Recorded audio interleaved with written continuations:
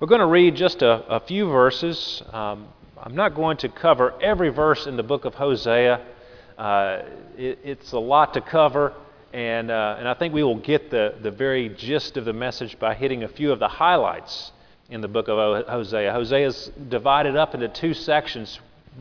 Chapters 1 through 3 tell us about Hosea's life, his family, and that itself is a picture of the message that God is sharing with people.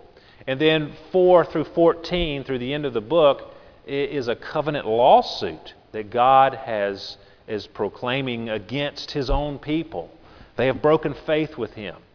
And so today we are starting that section beginning in chapter 4, where God starts His covenant lawsuit against His own people. And He is going to tell them certain things where they have broken the covenant, and He's also going to reveal some of the punishments that are going to come upon them for breaking faith with their God. So with that in mind, let's hear. We'll begin reading verse 1 of chapter 4. Hear the word of the Lord, O children of Israel, for the Lord has a controversy with the inhabitants of the land. There is no faithfulness or steadfast love, and no knowledge of God in the land. Now flip over to chapter 6, verse 1. Come, let us return to the Lord, for He has torn us, that He may heal us. He has struck us down, and He will bind us up. After 2 days He will revive us. On the third day He will raise us up, that we may live before Him. Let us know. Let us press on to know the Lord. His going out is as sure as the dawn. He will come to us as the showers, as the spring rains that water the earth. We know something about spring rains these days, don't we? For I desire, or let's look at verse 6 now, chapter 6. For I desire steadfast love and not sacrifice, the knowledge of God rather than burnt offerings. Well, may God bless the reading and hearing of His Word to us today. These are some of the highlights I want to touch on today, and I want to ask a very important question, one that I think would appeal to everybody. And the question is this: what do you want? What do you want? What do you want for yourself? I mean, that's a fun question, isn't it? Because we like to have our desires met. What do you want? It's a fun question, but not easily answered, because we often don't know exactly what we really want. And we'll explore that in a minute. We're going to look at 3 questions. In order to explore that question, we're going to ask 3 questions, and these are going to be the 3 points that I cover today. First, what does God want for you? What does God want for you? And then second, what do you want for yourself? And then thirdly, what does the world want for you?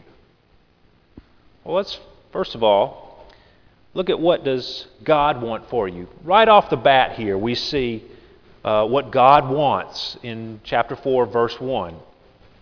He says, hear the word of the Lord.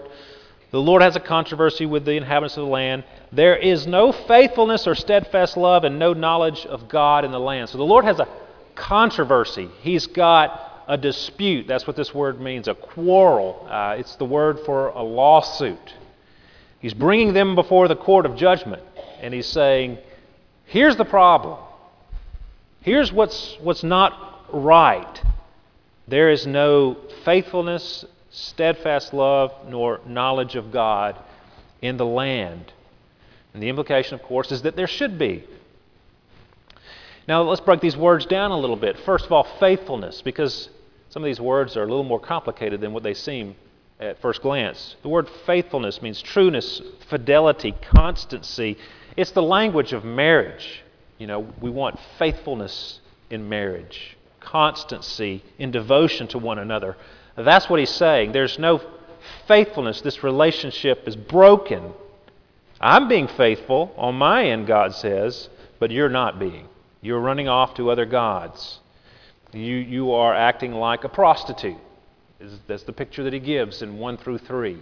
When Hosea is called to marry Gomer, and she runs off and falls into prostitution. And it's a picture of God's people who have run off to other gods and have been unfaithful to God, their maker, their husband, if you will. So there's no faithfulness, there's no fidelity in the relationship between God and His people. There's no steadfast love. Now this is a really heavily packed word that has a lot of nuanced meaning. It is indicative of a loving relationship where individuals have a zeal for one another, steadfast love, a real passion, love, kindness and loyalty, a commitment to one another. It's a relational word, a word that indicates a bond of love, steadfast love, mutually committed to one another. God says, there's no steadfast love in this relationship. I'm steadfastly loving you, but you're unfaithful, unsteadfast, disloyal to me. And then knowledge. He says there's no knowledge of God in the land. There's no understanding of God. Again, think about how a spouse might use this word. Not how a teacher would use this word. We've got a lot of teachers in the house. You know, when we talk about a teacher and giving knowledge, they usually give information, facts about things. You're learning, arithmetic, and you're learning how to read. There's a body of knowledge. We're not talking about intellectual knowledge. We're talking about intimate knowledge, relational knowledge, understanding them as a person, knowing what they're all about. Isn't that what you want in a relationship? You want to be known, not just known about. You want someone to know who you are and what you're all about. And if you're married to someone long enough, you should discover that. You know what they're all about. You understand where they're coming from, even though everybody else might think that they're crazy. You understand them because you know them. Sarah does that. She understands me, even though everybody else thinks I'm crazy. She might not like it all that much, but she understands it. So God is saying, look, you don't know me. You don't understand me. You don't understand where I'm coming from. And that's a problem, because He knows us intimately.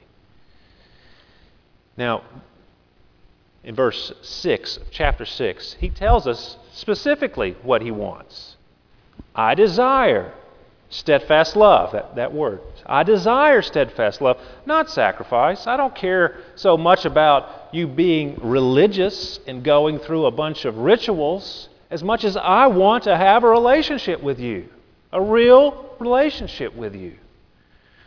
The same thing a wife might say.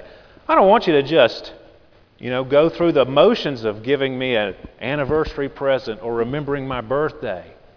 I want you to truly mean it. I want you to show some creativity and that you really do care for me and not just going through the motions. I want you to know me and not just say you do. God wants, that word means desires or delights in, takes pleasure in, us knowing Him. Not just about Him, but knowing Him in a loving, committed relationship. What is the greatest commandment? The greatest commandment. It is, you shall love the Lord your God with all your heart, and with all your soul, and with all your might. It's Deuteronomy 6. It's repeated all throughout the Bible. Jesus reaffirms it in the New Testament. This is what God wants from you. This is what God desires for you. Humans were created to be in this love relationship with God. We were created for this very purpose. When Adam and Eve sinned against God in the Garden of Eden, what did they do? They hid from God. They pulled away from the relationship. They didn't want to be known by God anymore. They wanted to go their own way. They wanted to be their own gods, and they didn't want God around or to know what they had done. C.S. Lewis says this in Mere Christianity. What Satan put into the heads of our remote ancestors, Adam and Eve, was the idea that they could be like gods, could set up on their own, as if they had created themselves, be their own masters, invent some sort of happiness for themselves outside of God, apart from God. And out of that hopeless attempt has come nearly all that we call human history. Money, poverty, ambition, war, prostitution, classes, empires, slavery. The long, terrible story of man trying to find something other than God which will make him happy. The reason why it can never succeed is this: God made us. He invented us as a man invents an engine. A car is made to run on gasoline, and it would not run properly on anything else. Now God designed the human machine to run on Himself. He Himself is the fuel our spirits were designed to burn, or the food our spirits were designed to feed on. There is no other. God cannot give us happiness and peace apart from Himself, because it is not there. There is no such thing. We were created for this very purpose, to know God, to glorify and enjoy Him, as our Westminster Confession of Faith says. What does God want? It's not a difficult question to answer. He tells us in this text and throughout the Bible, He desires steadfast love, knowledge of God. Now, my second question is a little more difficult to answer, though this is the one that we really like to think about. What do you want for yourself? What do you want for yourself, for your life? What do you desire more than anything else in the world? What do you long for?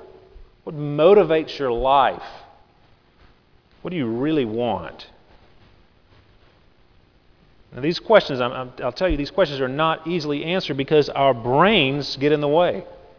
Our brains have an answer that comes up, possibly, that we'll say there because we think that's the right answer. We know what we should want, possibly. We know what we should love, possibly. But the true answer is not found necessarily in our brains. The true answer is undoubtedly found in our hearts. That's where the seat of our love is. Our hearts are the center of our desires. Everyone here has his or her heart set on something. We use that kind of language. I had my heart set on that new dress. I had my heart set on the promotion at work. I had my heart set on going to the Shuckers game last night. I had my heart set on, we talk that way. It's a single-minded desire for something. Our heart is set on it, and we cannot help it. Our hearts are always set on something. We might think we know what that is, but how do we really know what it is? Each of us is longing for something. And what we're longing for is what we would call a version of the good life. What's going to make my life good and worth living? And we have ideas about what that should be. And we actually live in a certain way, in the way that we do live, because we are pursuing some sort of version or vision of the good life that we think that is the good life. And often we don't even perceive what that good life is that we're pursuing, because it's kind of like breathing or blinking. You sat here for how long? 45 minutes. And no one here has thought about breathing. No one has consciously decided to blink until now. Now everybody's thinking about breathing and blinking. It's something that we don't even think about. Well, often the desire of our heart is something that we're not even aware of, but our lives are centered around it. Our lives are pursuing it. It's just there in our hearts. How do you know what version of the good life you are pursuing? How do you know what is that thing that I really want? Well, don't look at what you think as much as you look at what you do. Your deepest desire is the one manifested by your daily life and habits. The love and desire in your heart motivates and propels you in life. It gets you up in the morning. It informs your choices. You do certain things without even thinking about them. You don't even consciously reason why you do them. Like driving a car. When you first drive a car, you're thinking about everything. 15-year-old is learning how to drive. It's overwhelming. You got to steer. You got to keep it between the lines. You got to remember where your feet go, and you're moving the shifter, and you're giving the blinker, and there's a lot to remember.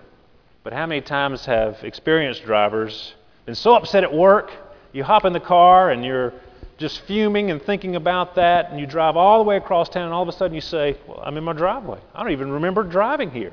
I didn't think one bit about driving. See, it's become just a habit, a way of life.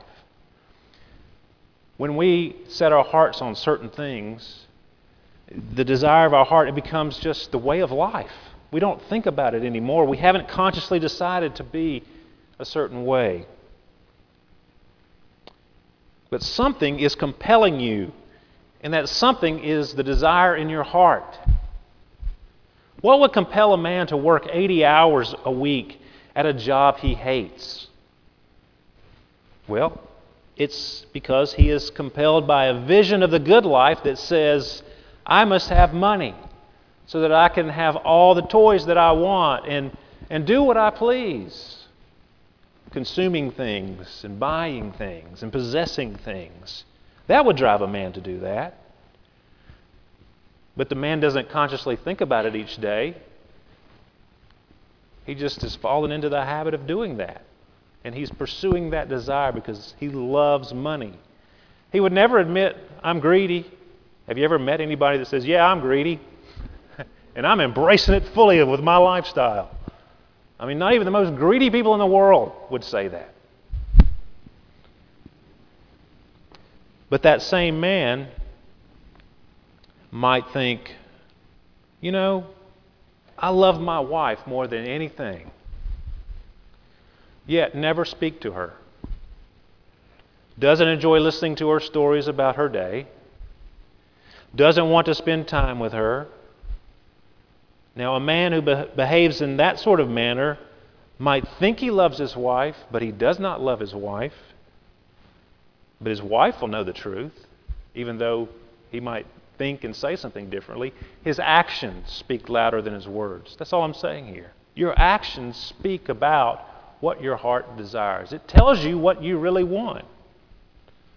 So don't look at what you think you love, what you think you desire, what you believe to be the good life. Look at your daily life. Look at your habits. You do what you love. You are what you love. Now, if I were to ask the question, do you love God?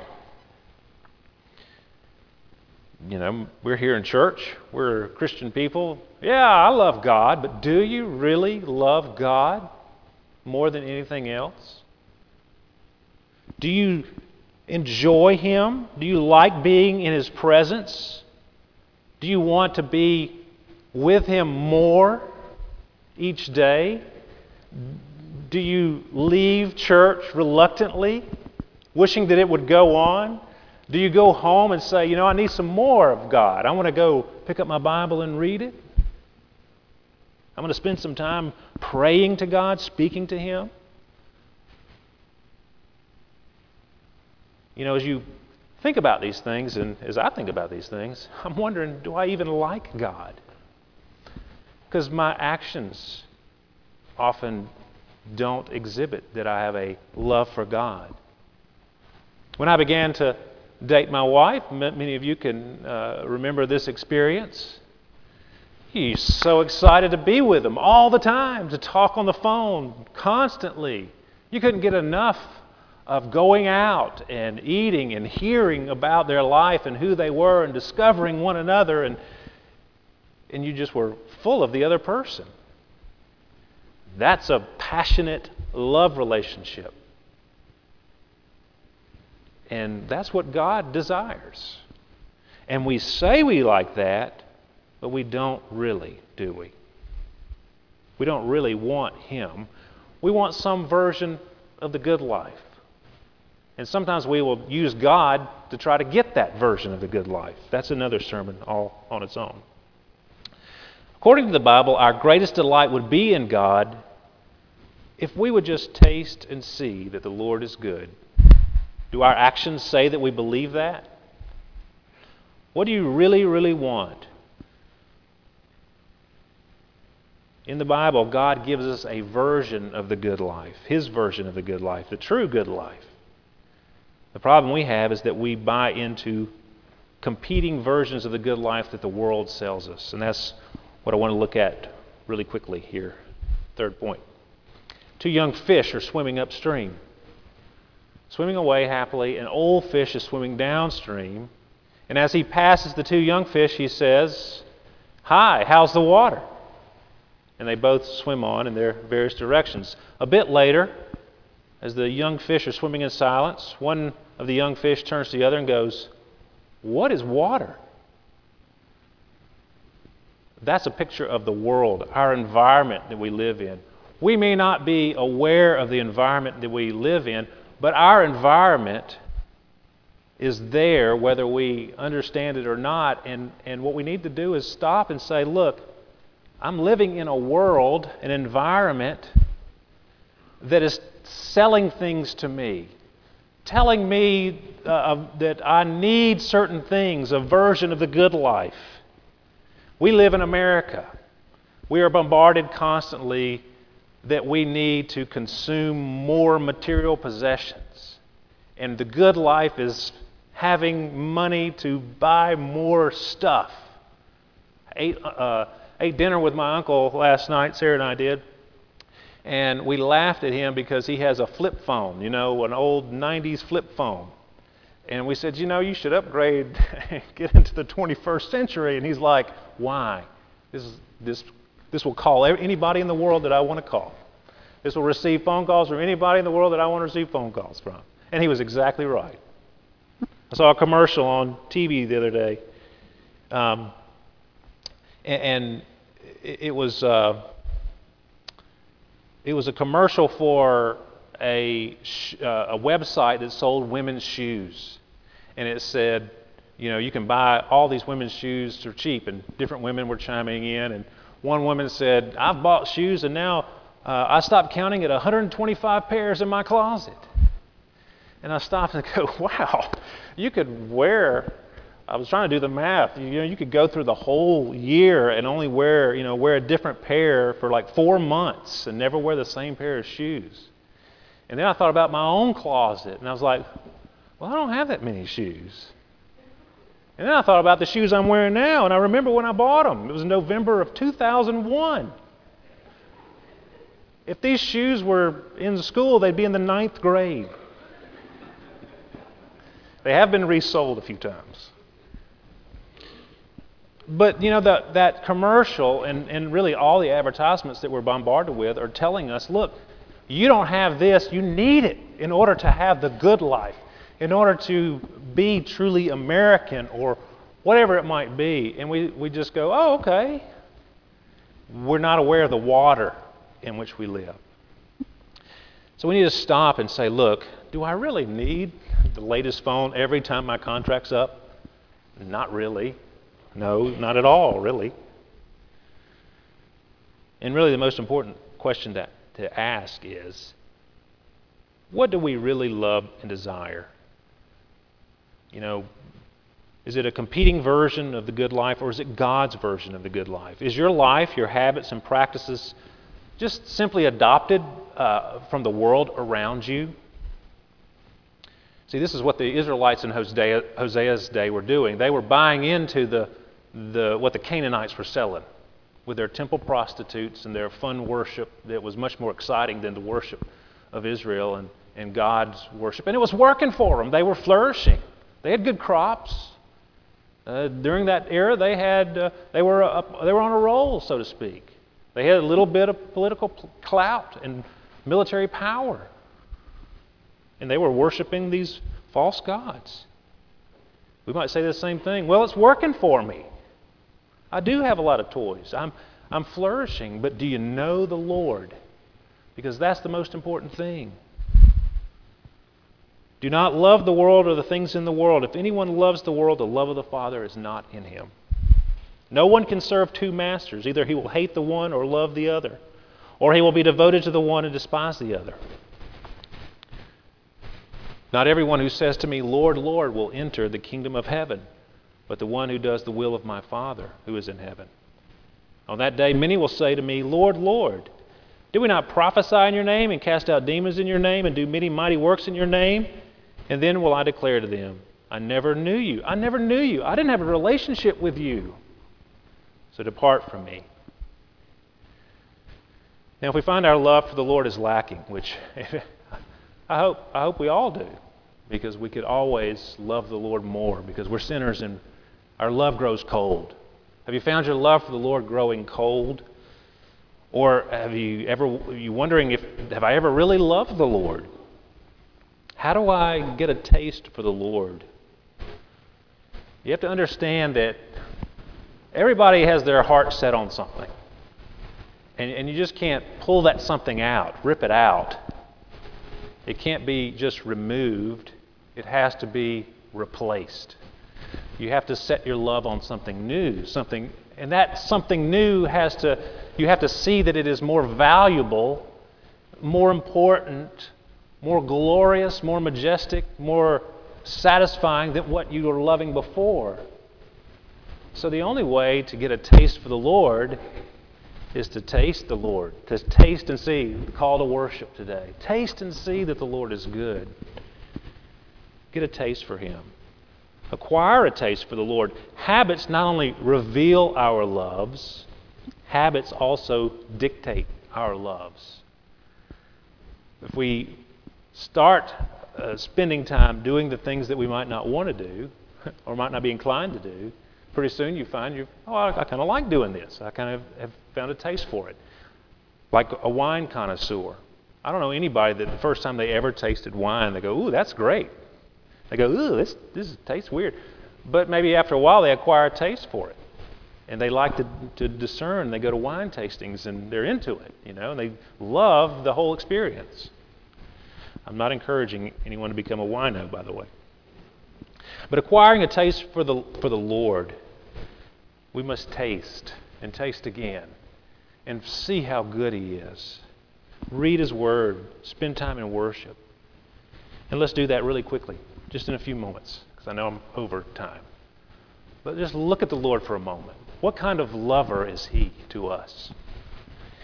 He is a God who pursues us, even though we are unfaithful, even though, as He says in the passage, your love is like the dew in the morning that quickly disappears. We're this way, but God keeps coming after us. Look at what He did for the Israelites. He loved them so much, He sent Hosea to them to give them this message, and not only to just speak to them, but He tells Hosea, okay, go marry a prostitute who's going to be unfaithful to you. And then she's going to have children that are not your children, but you're going to have to take care of them. And it's a bad picture. But then He says to Hosea, after she's done this thing, go and buy her back. Go down to the market where they deal in human flesh and buy your wife back. And bring her back home. And that's what God has done for us. He loved Israel so much, He sent Hosea to do this. He loved us so much, He pursues us so much, He Himself took on human flesh Himself. And He pursued us outside the city to the most unsavory part of town, Golgotha, the garbage dump where they crucified people. And He bought us back. That's the kind of lover He is to us. Doesn't that make your heart want to go out to Him and love Him in return? That's what it is to worship the Lord and to reach out to Him and to return to Him, to think about who He is and what He's done. Let's pray together. Almighty God, Lord, we are as guilty before You as the Israelites of old were, who were so rebellious against your prophet Hosea, for example, and the other prophets. And like them, you have often tried to sweetly allure us to yourself without any success. And like them, we have not ceased to provoke your wrath by our continual obstinacy. O Lord, move us with the warnings of judgment you give us through these prophets and others, that we may humble ourselves before your face and not wait until you bring judgment upon us.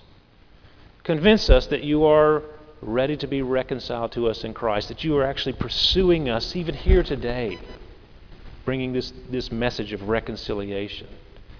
Lord, may we flee to you. May we flee to Christ as our mediator and rely on His intercession, His finished work on the cross, to bring us back into a love relationship with you. Help us to not doubt that you are ready to give us pardon and cleansing. And we pray this in Jesus' name. Amen.